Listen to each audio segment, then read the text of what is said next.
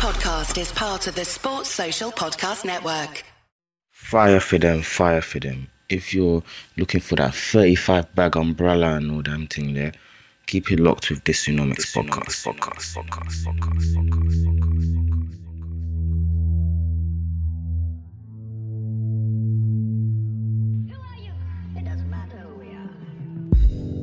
Hello and welcome back to episode 57 of the Tsunomics podcast. As per usual, shout out to all those who listened to the previous one, episode 56. I had a rant on Kanye and how people reacted to his original rant. This is pre-slavery comments about being black and conservative. Black people could be whatever they want to be in terms of politics, we're not homogenous. But the main crux of that podcast was tax. How much we pay, why we pay it, what taxes we pay, where our tax money goes, and all things tax related. This week, I'm joined by my boy David. We're going to be discussing all types of economic theory.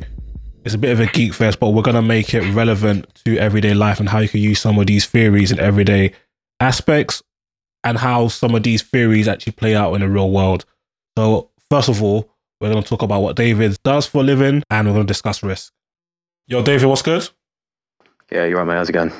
Beautiful, beautiful. We finally overcome our technical difficulties for the second time. Yeah, the second time, isn't it? I know, the first time was horrendous. 90-minute match. And the whole football match, basically. Cool. So, Dave, you've been on my podcast. Two times before. Is it 2 times or is it not 3? It might be 3. I'm pretty sure it's 2, actually. No, it might be 2. I can't remember. It's probably 2. It's probably 2. I've been on before anyway. Yeah, you've been on before. So, okay, so let's talk about David for those who don't know. So David, tell us about yourself. Let's start off with what you do for a living. I've been a trader for about 4 or 5 years. I was a broker before. Recently, I was an editor as well of a financial publication. So yeah, I'm just involved in the financial markets in kind of a speculative position, rather than, more of a facilitative position and intermediary, like I don't know, some other people that might be involved in finance. So yeah, I'm basically looking at the markets and seeing which way they're going to move, and then gambling, which is ridiculous. Yeah. It's insane, but if you're quite good at it, you can make a decent fee change, and it can be, and it does seem quite fun from the outset. I haven't got involved in it yet. I just need to find the time to, but it does look a bit fun. No, exactly. So what got you into finance? So like, what did you study anything at school level, going into university? What kind of got you, in fact, from the beginning, like tell me how your path from, I don't know, childhood/teenage years into early adult life. Yeah, so I didn't know, I think like most people, I had no clue what I wanted to do. I went and did an economics degree at uni, but it was when I was I think I was in upper sixth. So year, I can't even remember now, year 13 is it?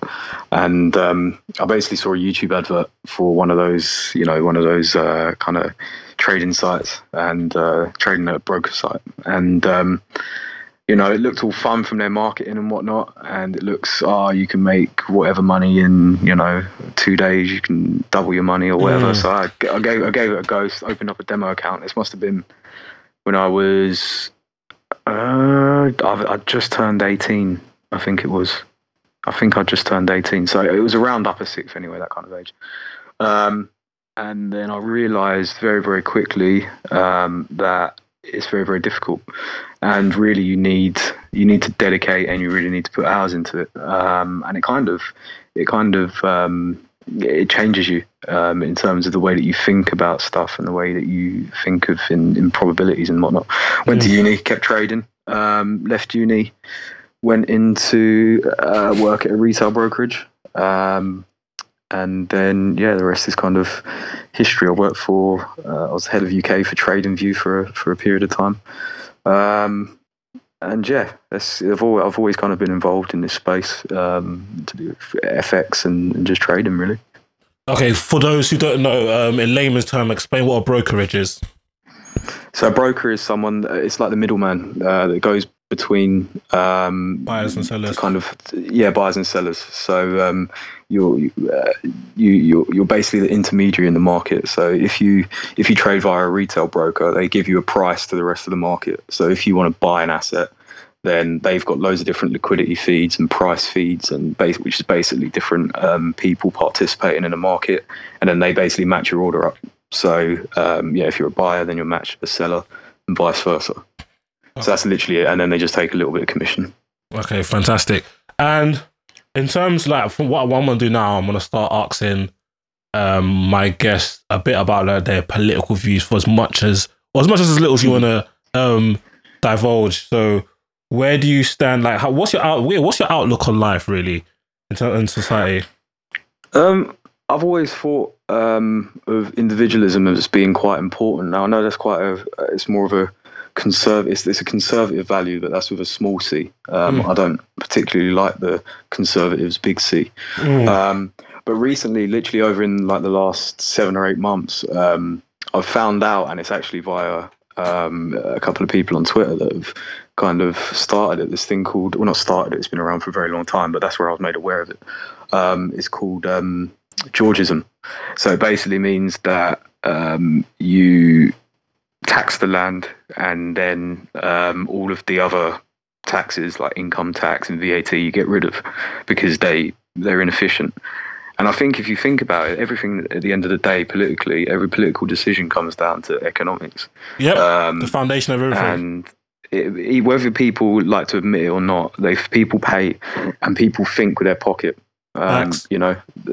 So if something's affecting your pocket, it's going to affect your quality of life. It's going to affect everything else.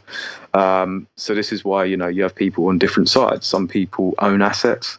That means that they'll be on the right. Some people don't own as many assets. They're more likely to be on the left. Whereas if you can have a more equitable system economically, which appeases kind of both sides, I think that's the perfect way to solve kind of political tribalism. So that's why I'd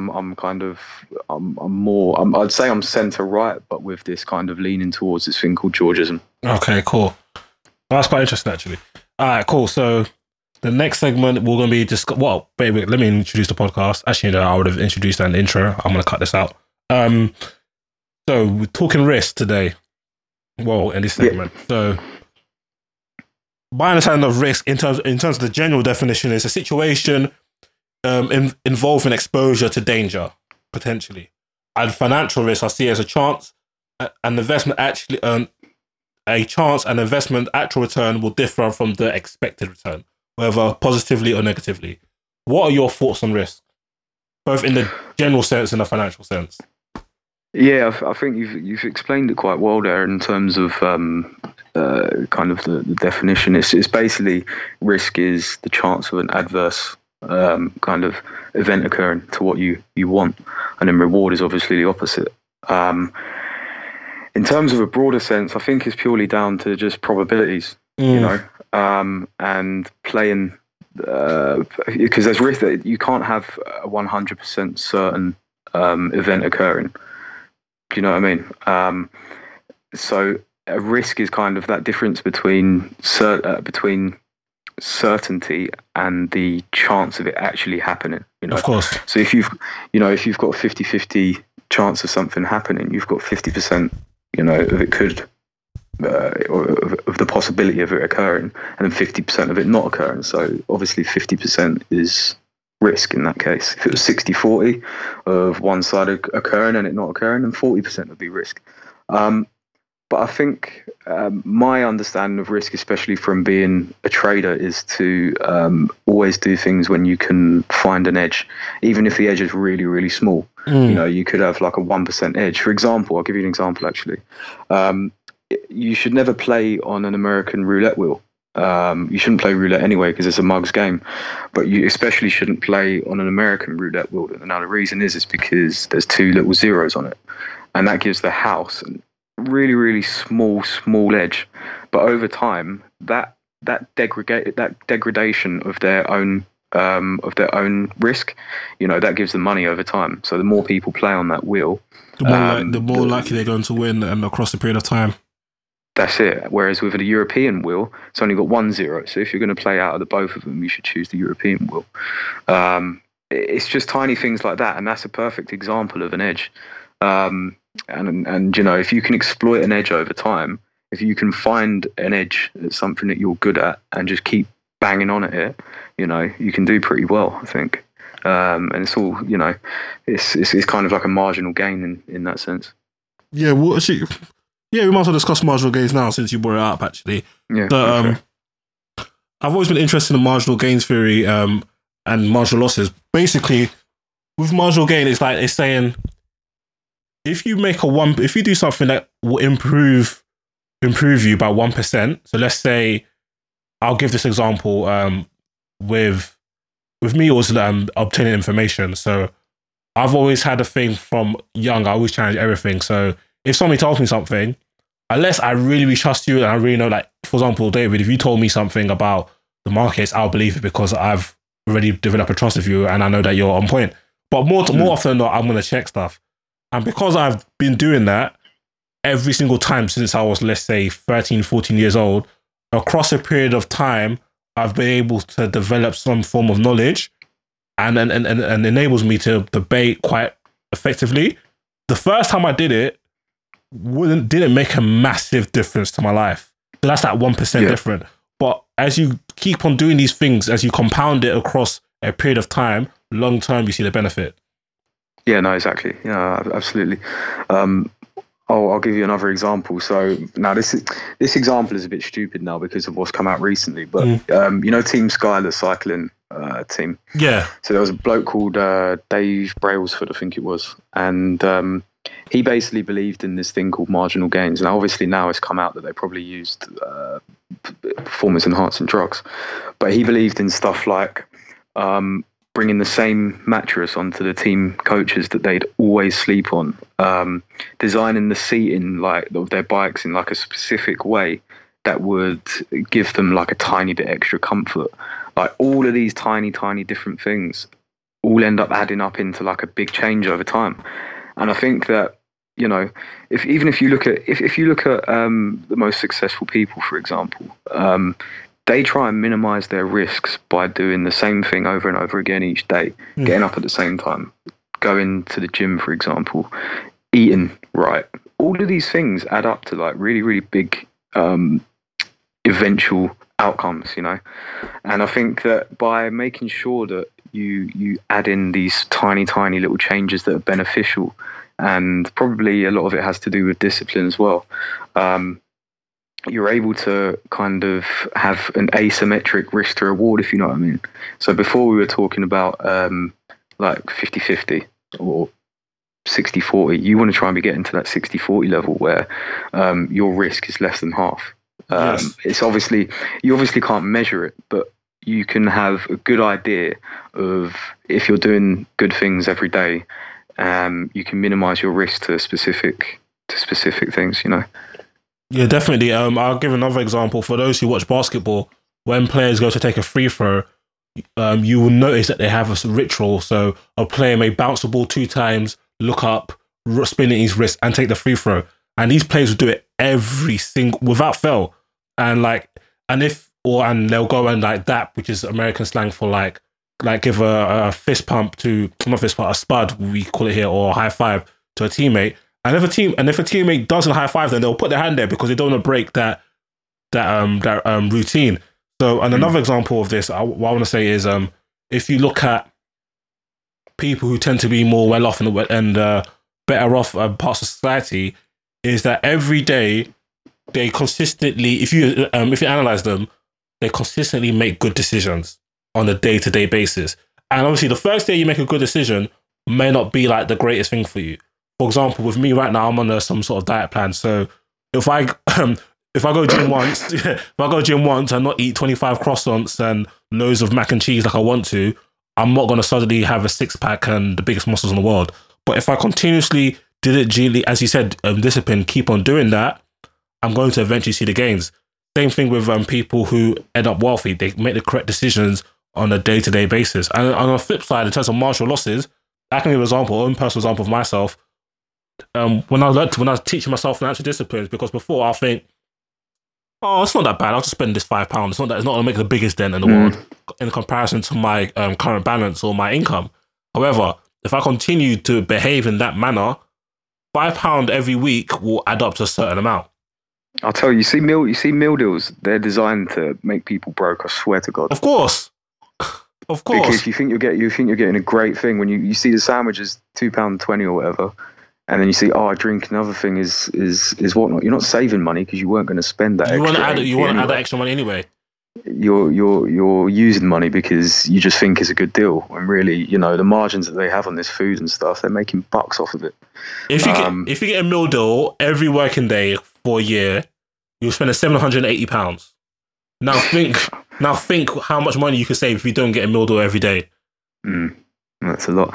Even in I don't really want to speak about trading that much because it's quite foreign to a lot of people, but when you're a retail trader and you don't have access to a lot of the info that the big banks and stuff like that have, and you can't really see the flow of the orders coming in, what you've got to do is you've got to develop a methodology where you do the same thing every single time. If it looks like your setup, you trade it. It doesn't matter, because if you've tested something enough times, it means the statistical significance is big enough, and that over a specific sample size. So if you test it over, say, 300 trades or something, that is and it comes out profitable. That it's likely to be profitable in the future. It doesn't mean it's certain to be profitable. But you have a better it just means it's likely. Chance. Yeah, exactly. You have a better expectancy of what your overall end of day profit or end of month profit will be.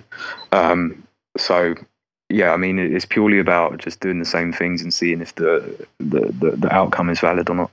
If you're doing crap things all the time, obviously you're not going to have a good outcome, are you? Yeah, so and you can look at people in the lower categories in terms of quality of life.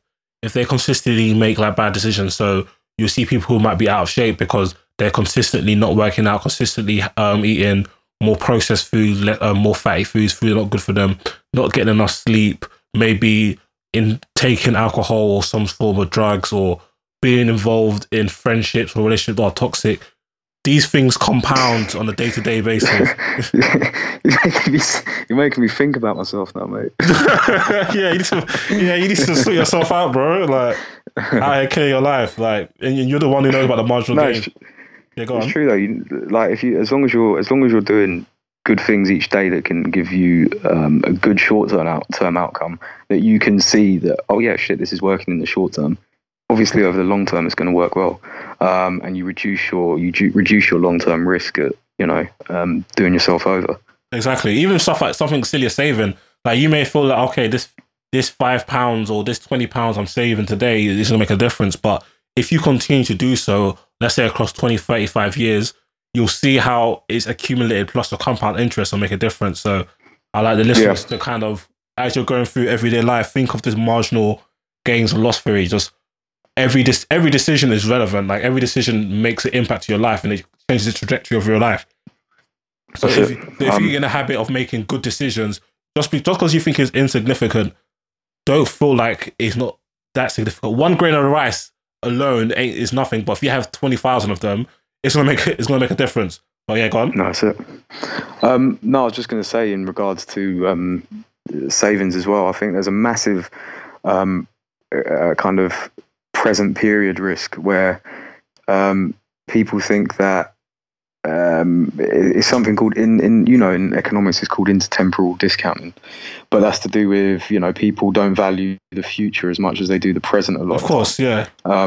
So, with things like investing, people don't see the long-term horizon as much as they can see the tangible short-term. Of course. And I think I think at the moment anyway, and it's not even a lot of us young people's fault because of the way that, the interest rates and stuff are set up. But I think a lot of us live for the present more than 10, 20 years down the line. And to be fair, when I see a lot of kind of savings advice all around, I don't really believe that the mantra of just saving is and you should save is right, because you have to invest. At the moment, you're gonna die in interest rates. They're gonna eat your money away. No, exactly. At the moment, we're not set up to have a high savings rate. Obviously, with quantitative easing and whatnot, they've pushed the rates down. Which we'll talk about in a minute, but go on. Yeah. But, yeah, I mean, I think paying attention more to the future is, or paying little attention to the future now is a massive, massive risk that I think we as a kind of demographic, a young demographic, have to try and push past, and it's really difficult. So that's just another thing that I just wanted to add there. Yeah, speaking of that, we can now go back into risk again. I was listening to a podcast, I think 2 to 3 weeks ago. I listened to the FT, got quite a few good short podcasts that I listened to. And one of them was talking about investment, and women are less likely. Women tend to have more savings accounts than men, but they are less likely to have like a stocks and shares ISA or just general investment. I want to talk to you about that because, first of all, I want to encourage my subscribers and listeners to get in research. I'll add a few links, but research into investing, because as you said, we're going to talk about why. With the way interest rates are, there's not much of a long-term gain in just saving. Like eventually your earnings will be eroded in inflation and just pure interest regardless. But if you can invest and you can start to make steady returns, you set yourself up better for the future. I wanted to ask you your thoughts on why obviously I have my thoughts, but why do you believe there's a difference in terms of women and men in terms of taking on risk in the form of investment with their personal finance? Well, I think gender differences mainly come down to biology anyway, full stop. Facts. Rather than some crazy innate social conditioning. Now there is some of that. There is you can attribute a fair amount of differences to that as well, but on the most part it's biological differences. With investing, for example, testosterone undoubtedly has been proven over and over again. It increases risk appetite and kind of competition and stuff like that.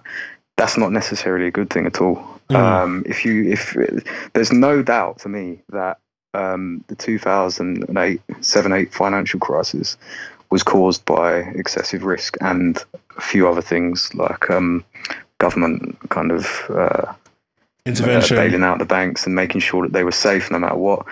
But a lot of those products wouldn't have been created without a massive excessive risk appetite. Of course. Now, if you look at the predominantly finance is made up of men, right? Yeah. So obviously that biological thing is there, where men are looking purely for return and alpha, and to be able to get excessive returns, they want to make these products and sell them and buy them. I think, especially in investing as well, I think it is purely down to that difference in risk appetite. Of course, you could argue that potentially over a longer life period, that men earn more on average.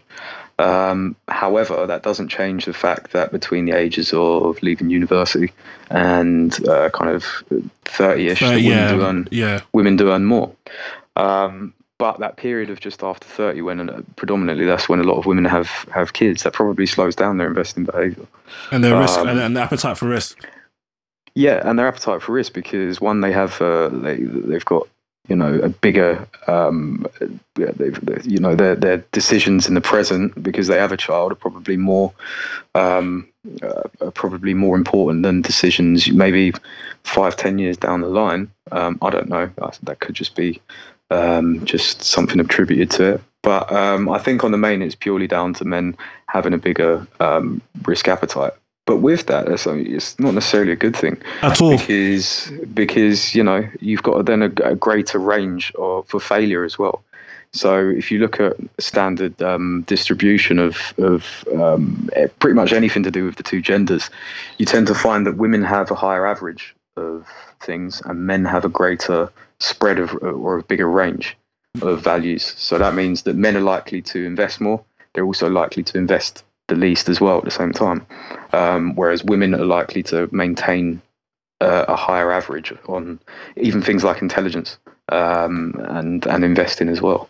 I think women are a lot smarter when they do invest, though, because they don't have that excessive risk appetite. they're more likely to hold an investment for longer as well.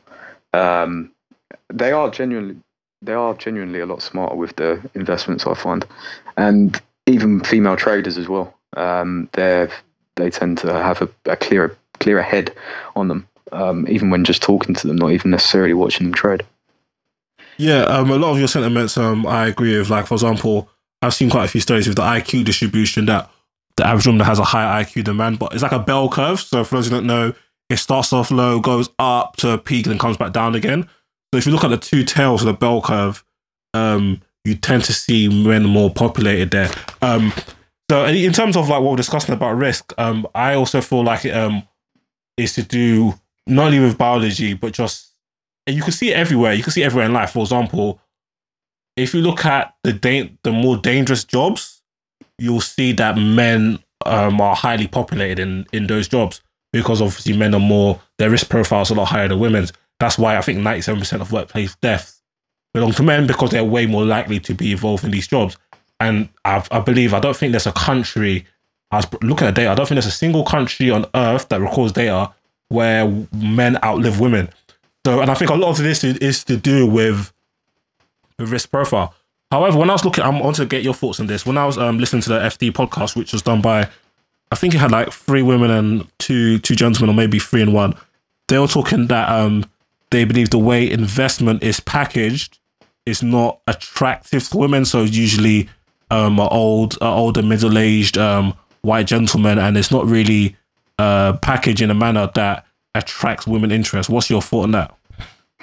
Yeah, I mean, I think it comes down to that competitive nature and that competitive edge that men tend to want, rather than women who might just look for more steady gains. A lot of these products that are kind of more exotic and more, they're called exotic products. They might be made up of loads of different products in one, like an ETF, for example. Yeah. They're more attractive because they might have a bigger risk profile. And, if you have a bigger risk profile, then you're more likely to want to go for something like that. When you're a broker as well, you have to actually assess every single client. If they're called a retail client, so they're not a professional client, you don't have to really worry about that. And you have to assess their risk profile. So you have to literally give them a questionnaire or an interview, and then ask them, what have you traded before, or what have you invested in before? If they say that they haven't invested in specific derivatives, which is what I used to deal in, then you're not really supposed to let them trade via you, because the risk profile on derivatives is so big because of leverage and stuff like that. Now, because obviously there's that biological thing with women where they're less likely to take on bigger risk, these products aren't advertised to women. So it's not necessarily that they're kind of not, they don't want to invest in them. It's purely that if you're a broker, you're not going to spend your time on marketing to a demographic that probably isn't going to take you up on it.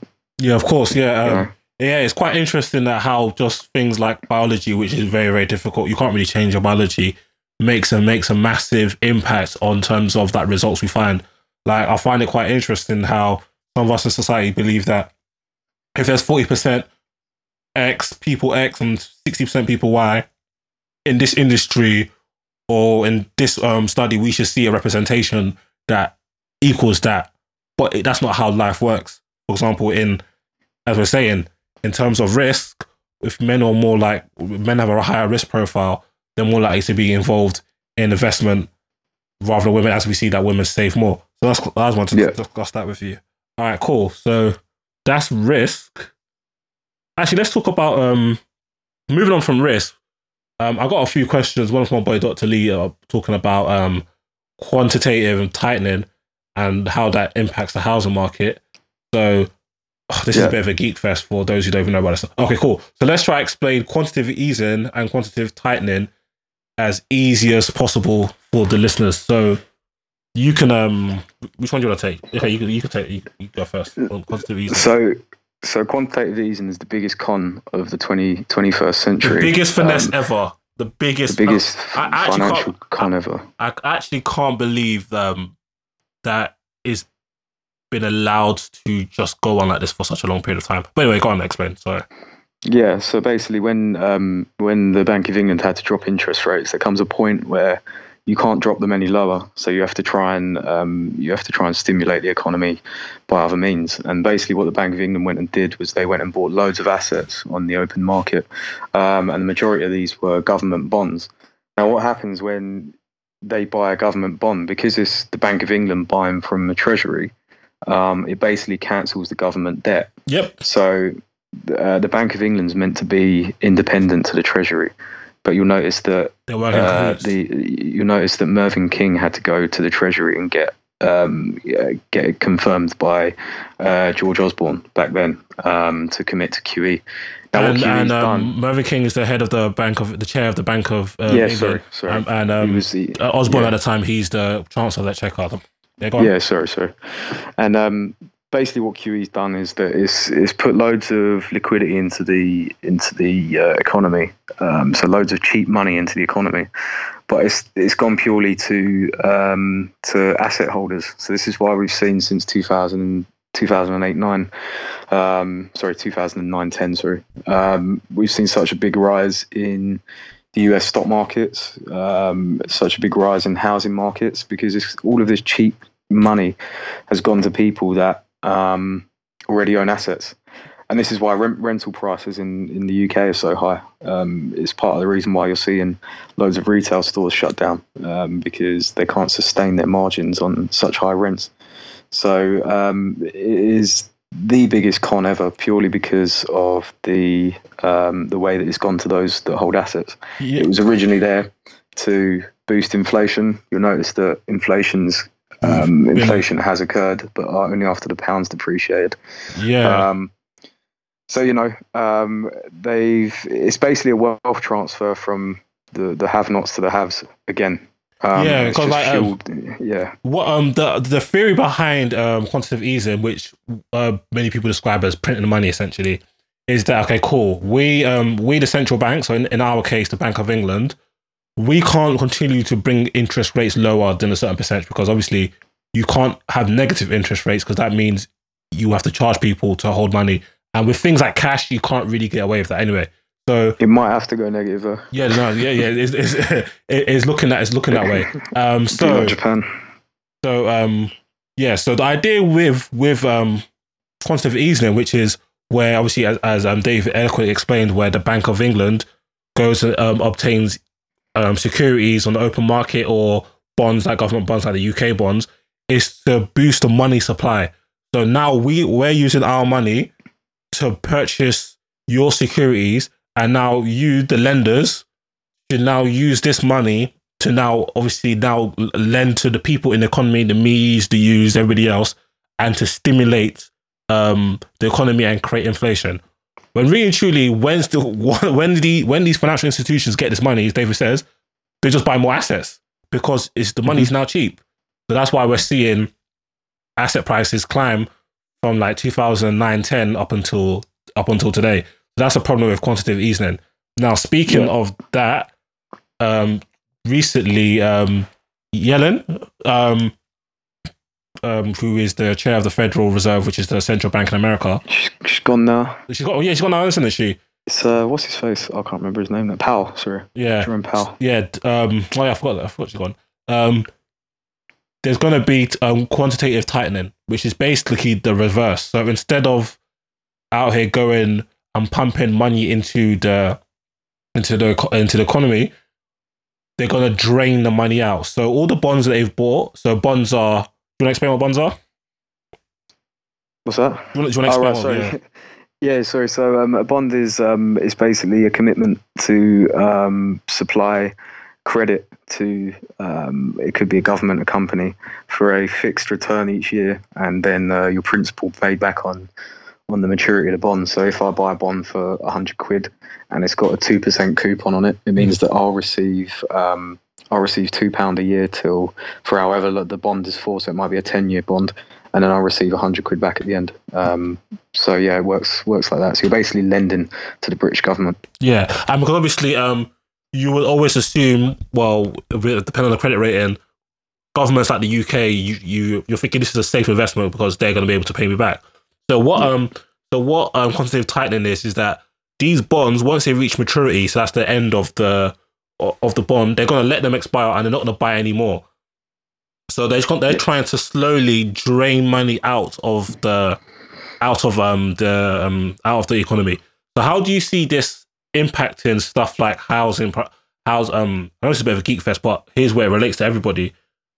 One of the asset that most of my listeners care about is housing, because most of us probably want to own a house one day, or probably don't want our house to cost a gazillion pounds a week to rent for half a shed in Zone 7. So Yeah. how does quantitative tightening, in your opinion, and I'll give mine, impact asset prices such as real estate, aka housing? Well, putting interest rates back up and reducing the and unwinding the balance sheet are kind of two parts of the same coin, but slightly different as well. So what we really want to focus on is the interest rates going back up, because that means that credit becomes more expensive. It basically increases the risk on taking out credit, because it is more expensive. Yeah, of course. So that means that obviously people are going to be taking out mortgages less. It's likely that the demand for housing will reduce as we tighten credit situations. So it means that the prices of houses will start to fall, and you could see a buyer's market where it keeps dipping and dipping and dipping, and people just buy when it's cheap. But at the same time, you've got those people that are anticipating for it to get to a certain really, really low level. So you could just see a housing market crash. You never know. If wages could decrease all of a sudden, you'll see people being a lot tighter, so they might not even look at housing. So you could see over the next year or two a really, really big fall in housing prices as we normalise rates again. We've still got a very, very long way to go though. We're only at 0.5% at the moment, and pre-crisis we were at 5%. Yeah, well, 5% pre-crisis. Yeah, so we've still got 10 times to go, and I don't even think we'll be able to push up to 5% again, unless something really drastic changes. Yeah, we won't be able to do it. Yeah, so this is what interested me, because obviously with quantitative tightening that interest rates goes up, then you're looking at what happened to like the investors. Like, how do they feel? Do they start to panic? So I feel like it just depends on how incrementally this quantitative tightening does occur. But also, I want people to also understand that when there's high interest rates, even though it does make it a buyer's market because obviously the price are going down, but if the interest rates are still high, the cost of actually getting a mortgage also do increase as well. So yeah, it's kind of like a double-edged sword in that regard. So I think that's why people look at fixed rate mortgages and things like that rather than tracking mortgages when there's a lot of uncertainty. Of course. Because if you're in a fixed rate mortgage for 10 years, you're kind of all right. Yeah. There's a period of turbulence, but this is why house prices are going up, probably because people have fixed in like 1% rate or 1.5% rate, depending on what their situation is. But again, the interest rate you can almost class as a risk-free rate. Okay, so the reason why the equities markets have been rallying so hard over the last 10 years or so is because... Quickly explain to the listeners what the equities market is. Sorry. So like the stock market, S&P 500, New York Stock Exchange, NASDAQ, FTSE, yeah, those kind of things, is because there's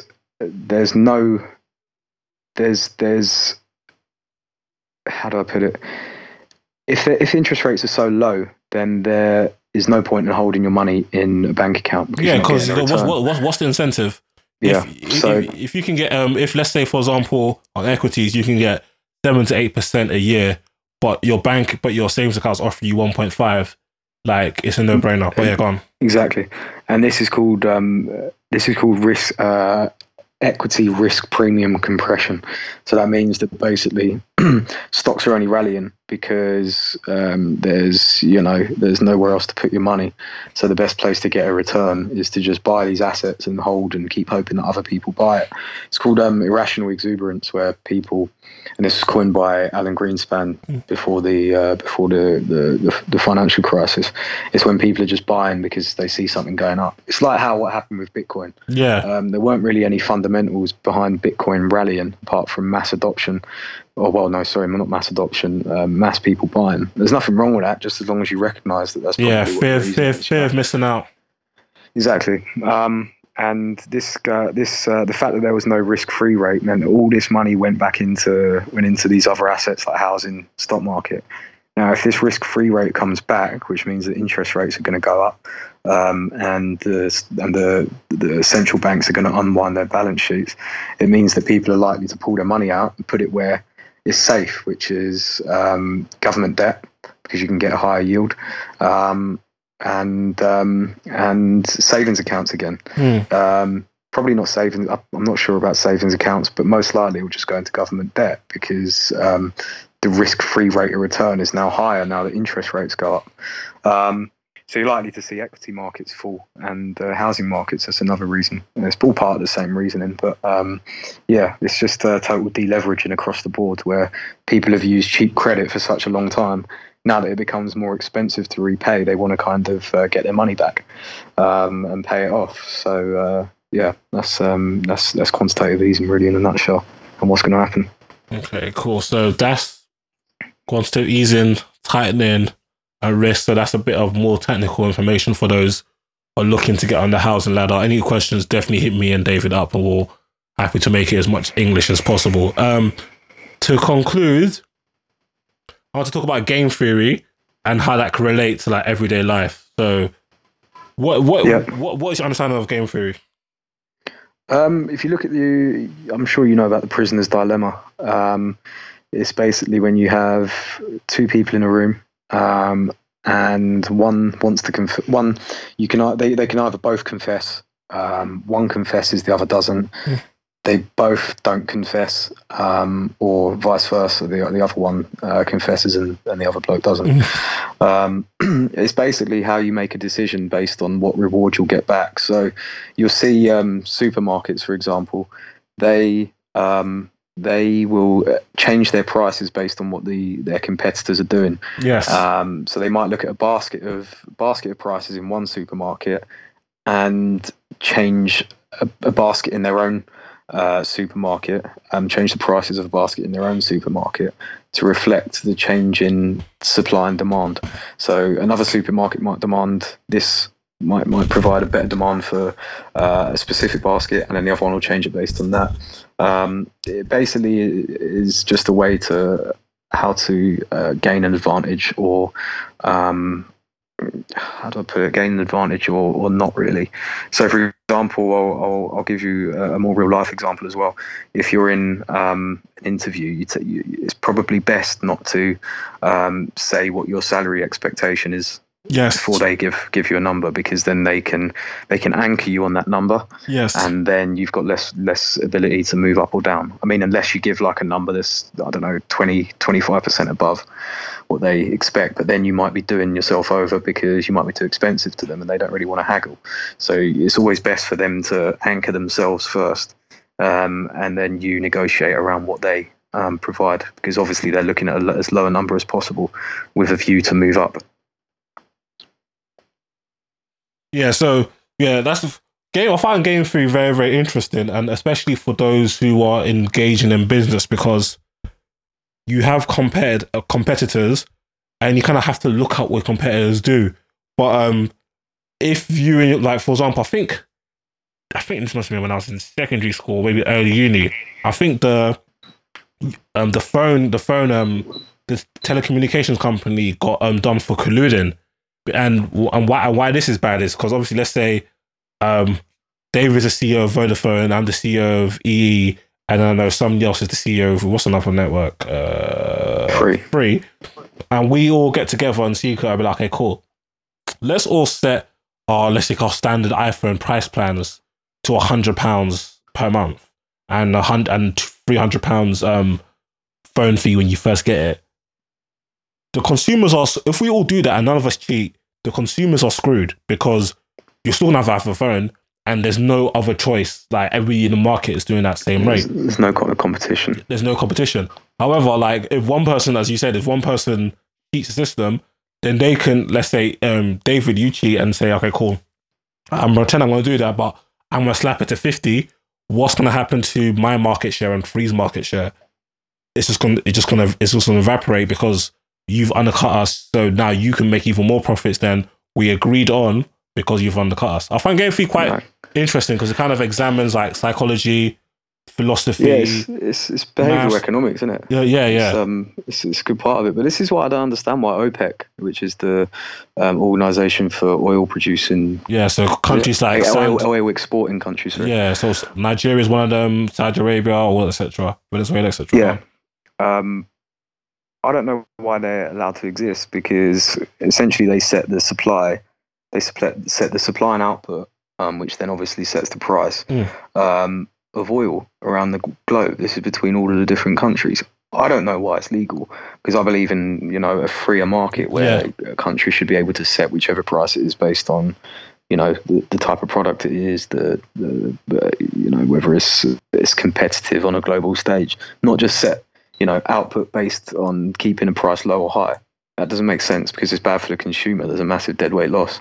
So I have no idea how OPEC's still legal, but you don't really want to pick a fight with Saudi Arabia, do you? Yeah, of course, but it's crazy because it impacts us all. For example, if OPEC decide they want to push up the price and like only output a really low quality quantity of oil, which happened not long ago. Even when I was in Nigeria last time, they decided to have a low output of oil, and then people going crazy. Like there was like queues upon queues at the gas station, so people could top up on oil, like. But what governing body can actually has the influence or power? Do you reckon? Like, who does that? Is it the WTO? Is it the UN? Like, how do you police OPEC? Well, by being the United States of America, because they're now just since when was it? I think it was 2016, January 2016. That was the first time that they were allowed to export their own oil. And obviously now America has been undergoing shale production and fracking quite heavily, which is obviously way cheaper than traditional oil methods of extraction. Yeah. And basically they are producing oil on such a big scale now that I actually think it was the US that was able to push the price of oil down so low, because I don't really see how it did go to $20 a barrel. Yeah, that was crazy. Yeah, so I think they just, because they're not part of OPEC, you see. Yeah, of course. They're independent, so they don't have to adhere to any of these supply things. But it was quite interesting that it was just 2 years before that, the price started dipping from $106 all the way down to $20 in that year. So it's almost like, I felt anyway, the US were doing something dodgy by trying to stifle the competition and trying to put all these other oil rigs out of business, especially in places like Brazil where it's massively government funded. So I don't know, it's a little bit of a conspiracy, but yeah, but Saudi Arabia, even Saudi Arabia, that's why they were trying to push down the prices by putting more output because they have a higher break-even point. I mean, a lower break-even point than other, even in OPEC, the influence they have in OPEC. Speaking of game theory and real life, one of your favorite topics, Brexit. So right now, so I'll give you a platform to Brexit rant. Right now, the EU and the UK are in a stalemate, the prisoner's dilemma. Like if they both try to inflict pain and get their own way for each other, they both are a negative loss. But at the same time, they don't want to give too much away, so it's quite a hard balance. So what's your thoughts on Brexit, the game theory, also a lot of the mumbo jumbo around Brexit, and there's the Tories talking about maybe with this new geezer that we might not have a Brexit, all the malarkey going on. Well, to be fair, I think they're all fucking idiots on all sides. Firstly, because quite frankly, it's a total shit show. It doesn't make sense to me how you've got you've got politicians that need to respect the vote or whatever. But Facts. I don't see how you can have someone leading the negotiations that firstly was campaigning for the other side. You know, they were Well, campaigning to stay in. the David, what's his name again? No, not David Davis. Theresa May. Oh, Theresa May. I don't Theresa see May. how- Okay, cool. Yeah. She's an idiot anyway, but I don't Yeah, see facts. how she can be proposing things, even if David Davis is the head negotiator Yeah. for the moment. I don't see how she can be proposing things if she was anti-Brexit.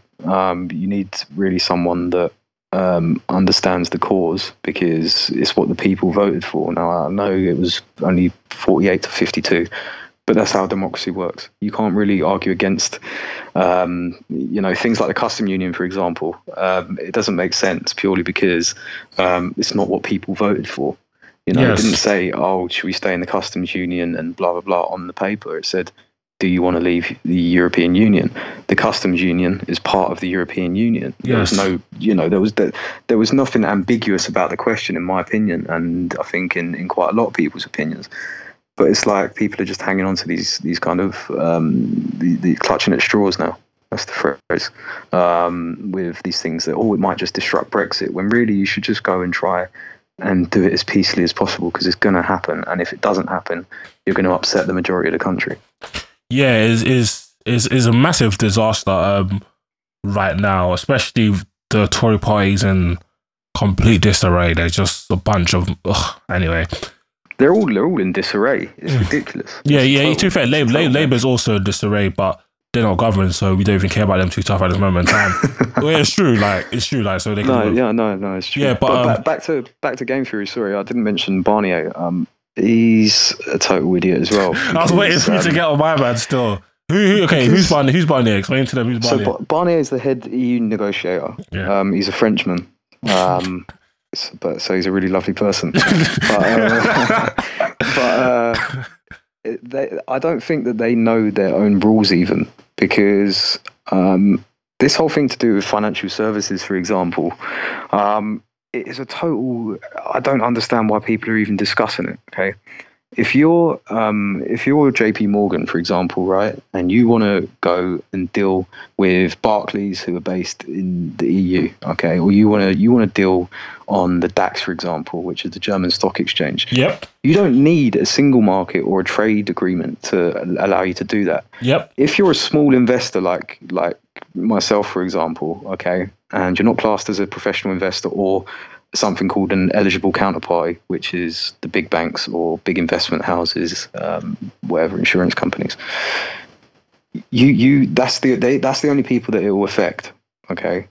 Now, to be fair, I can still go through a broker here and deal with assets in another country, but 95% of business out of the city is wholesale, which is the latter two client types, which is the professional clients and the eligible counterparties. There is absolutely nothing stopping them from doing business with any firm or any other professional client or eligible counterparty within the EU. Nothing. And if a fund manager wants to set up a fund and he's sitting in London and he wants to set up a fund in Dublin, which is part of the EU, obviously, Yep. he can do that. There's no problem. So I don't know why there's so much of this jawboning over financial services, because it doesn't matter. And I don't know why it still hasn't been noted that much by people in the city. I think it's to do with lobbyists. I think it's to do with the I can't remember the name of it. Is it City UK? I think it's that lobbying group. But it just doesn't make sense. All it does is protect the big banks, this arguing for a trade agreement, because you've got MiFID II, which is all the EU regulations. Yep. There's 1.4 million paragraphs of that, right? Which small firms are going to be able to interpret all of that? It suits the big banks because, they've got, 500 compliance people to go through it, and, and they've got the capital to spend on it. No small firm's going to do it, so it suits the big 10 banks. That's all it does, and it's ridiculous. And that's why you see now there's a bank that's based in Madrid and a Swiss hedge fund. They're relocating to London because they don't want to be part of MiFID. So the EU stuffing themselves up here. They should be a lot nicer to us because we're sick. Yeah, when it comes to financial services, like where we're actually clear for that. What I want to understand is that around the Brexit period, like for me, I personally I voted Remain because I don't trust anybody in government to negotiate anything. Because my guess was that if we do vote to leave, they'll still find a way to do some customs union shit, and this was basically going to be like a fake Adidas version of being in the EU in the first place. So some Adidas version. But what a lot of the stuff was touted, which is completely drowned now. Well, not drowned, like disappeared. Was loads of banks were leaking out stuff. So maybe it's a lobbyist thing where they're saying, "Oh, if the UK votes to leave the EU, we're gonna move our headquarters to here. We're gonna move this to there." And I can't lie, I actually fell for that. So I was like, "Raw, this is what you man are saying." Like, okay, this is because I think I read at first they were saying that 100,000 people were going to move. Okay, now see that one. I knew that was nonsense because 100,000. Do you know how many 100,000 people is? That's a lot of people. It's like but a few people like things like JP Morgan, Morgan Stanley, Deutsche Bank, I can't remember, a few firms were talking about how they're going to move certain branches out of the UK it's gone from like 10,000 now 5,000 now 1,000 now it's only going to be a couple of hundred now it's only like 2 desks. It's ridiculous. It's purely down to the reasons that I said is because they have to be in the country to serve retail clients, but they can deal with anyone that they want if they're a professional or eligible counterpart. So it's totally ridiculous, and obviously that's the predominant side of their business. Insurance is a little bit different, but there's still equivalence clauses that the EU have set out, and that can function across the borders. So it's a total red herring. They're fucking idiots. The EU, if you actually examine let's just rant about the EU and why it's trash to end this podcast. I find it quite interesting how people, like, as of today, like, they're still campaigning for Remain, and they're saying, "Oh yeah, the Tory government is bad because of austerity and all that type of stuff." Like, do you know what the EU has been doing to Greece, Ireland, Portugal, and Italy? Like, the EU is a failing experiment, really and truly. It's very, very inefficient in terms of, like, you can't have a European Central Bank, but then at the same time, so you control the monetary policy, but at the same time, everybody's kind of like fiscally can do what they please. Well, most countries, it just go on. You go on. No, you can't have monetary union with countries that are so different. Like, you can't have the south of Europe starved in terms of when their unemployment's so high and then you can't have Germany, who don't want a high euro, for trade reasons. It's ridiculous. The Eurozone experiment is a total failure because you can't have that many different countries with unitary monetary policy. It just doesn't make sense. And there's a book that was written in 1998 or 1999 by a French guy called Jean-Jacques Rosa, and he actually predicted everything that's happened until now. Oh really? I used to read that book. Yeah, it's called Euro Era.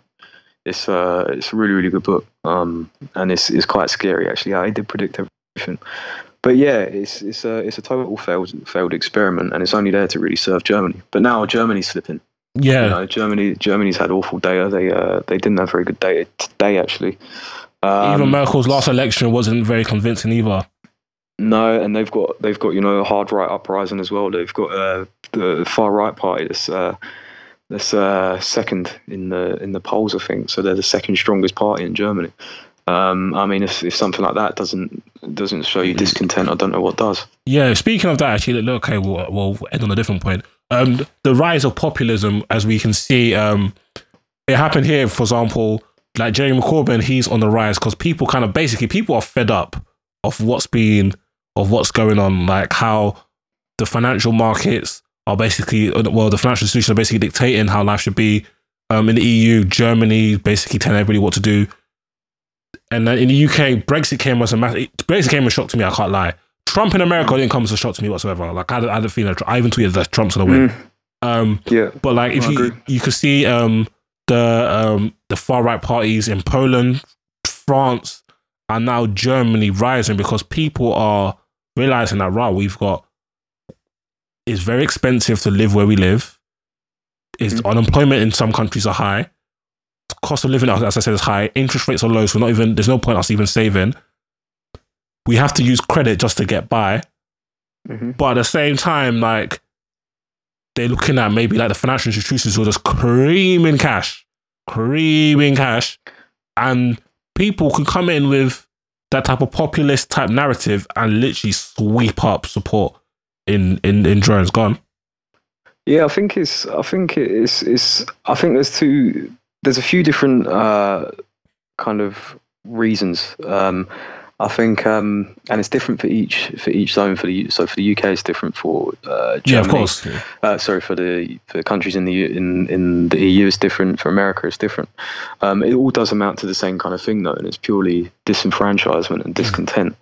If you've grown up from the age of 16, and you're in Greece, you've grown up from the age of 16, you're now 24, and you've never had a job because there's just none there. You're going to want to change something, aren't you? Now, you're going to get more desperate as the day goes by. Yeah, and what's the common denominator through your whole life? Well, this big, massive institution that's just imposed, a huge amount of austerity on you, and you don't see any way out. So why are you going to want to kind of stay within this kind of intangible over government governing body thing? I think that's what's happened in this country. Since obviously people have seen after 2008, you're right in terms of the financial institutions, but you've also seen, the EU go in and do things that you didn't vote for within your country. Of course. And it's almost like an invisible hand working, but not in the way that Adam Smith wanted, in the way that, works for politicians and politicians only. So yeah, I think there's loads of different reasons. In America, it's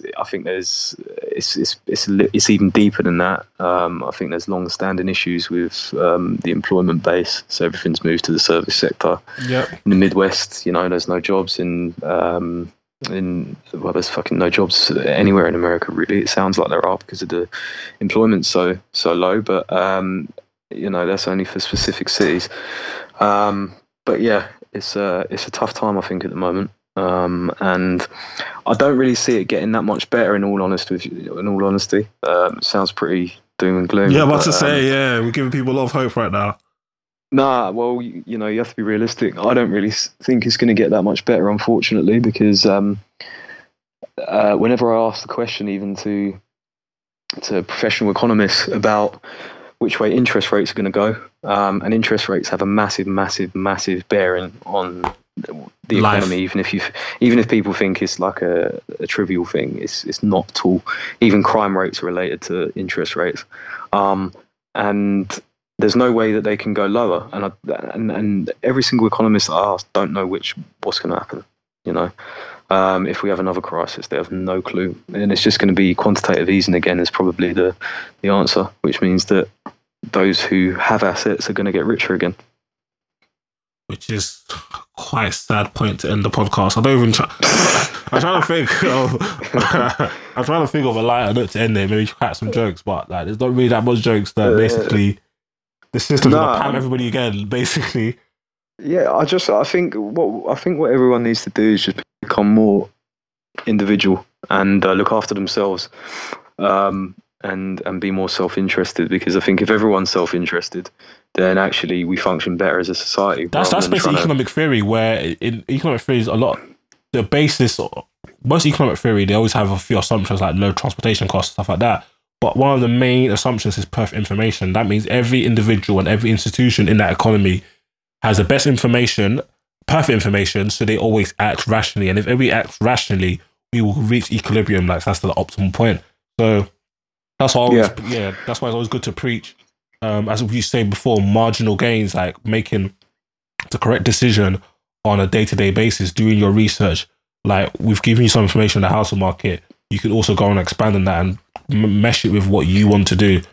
And but also I want more people to look at Georgism as well as a different kind of political, economic thinking, because if you can see past the kind of the economic theory side of it, it's more equitable for both people on the left and the right. And it can work. I think it can work really well, but it needs more backing, basically. It just doesn't have it at the moment because every politician is a landlord, basically. So they ain't going to want to pass everything. Yeah, exactly. They want it out of the public eye. To be fair, though, and I hate Labour Party and I hate Jeremy Corbyn, they did have it in their manifesto, which pissed me off. But they didn't remove all the other taxes, which doesn't make sense. It's not. Yeah, exactly. That's why I just forgot about it. But yeah, we'll do a podcast on land tax probably in the next 2 or 3 weeks, and then. Yeah, and then we'll explore Georgism, socialism, that stupid thing, capitalism, and everything else. But yeah, thank you, David, for lending me your time. No worries, on man. This week's podcast, and thank you. Where can we find your reading, or where can we find you if you want us to find you? I've got a website, davidbellfx.com, and then I've got my Twitter as well, which is. Do you want them to find you? I can't remember. Okay. It's David _Bell. Okay, that 2_ shit pisses me off. I don't know why. It's just so irritating. Your older was worse. You're like 5_DB, then another 5 underscores. I know, mate. So people couldn't find me. Ridiculous. Move like a KGB agent. But yeah, don't worry. I'll put the link into for David's website. Very intelligent guy, and follow him on Twitter. He's actually quite funny. Your exchanges on Twitter, they're more peaceful now. Like you're not as. I've reached the level of Zen, mate. Yeah. Before, like you were like I don't want to repeat what you. Yeah, no, I don't. Yeah, but you're the funnest. Yeah, I'm trying to take a leaf out of your book. I'm not. I don't call people fantastic fools and stuff when they just say things that are so unbelievably retarded with such bass in their voice. But yeah, I'm trying to take a leaf out of your book. But yeah, definitely follow David. Really stuff. Very intelligent young man, and you will learn quite a lot. But yeah, we'll be back probably in 2-3 weeks. Time, as long as time balances, and we'll talk about the other modes of society. But yeah, thank you, David. No worries, mate. Thanks for having me. There you have it. Me and David went through all types of theories, from marginal gains and marginal losses, how 1% changes in your life incrementally can make a positive or negative impact. Talked about risk, how men and women differ in risk, how women can be better traders, but men end up doing better investments because they're more risk. They have a higher risk appetite. We discussed Brexit. We discussed why the European Union sucks. Discuss a bit of game theory, all that type of stuff. If you have any questions for me or David, please hit us up. We're both on social media. We're both on Twitter. Or you can email me at thisnomics.com. All the details will be in my description on iTunes and Apple Podcasts, and SoundCloud below. Please make sure you subscribe on Apple Podcasts. Just search Thisnomics. If you listen to us on SoundCloud and you've got Apple device, search Thisnomics, and you could give me a nice 5-star rating. That would be nice. Also, follow me on SoundCloud. You could search Thisnomics as well. On Twitter, D1Thisnomics, Instagram, Thisnomics, hello@thisnomics.com for emails. David is, I believe, David_Bell as in BELLE, or might be __, but all the details will be below. Thank you for listening this week, and I'll be back next week. God bless.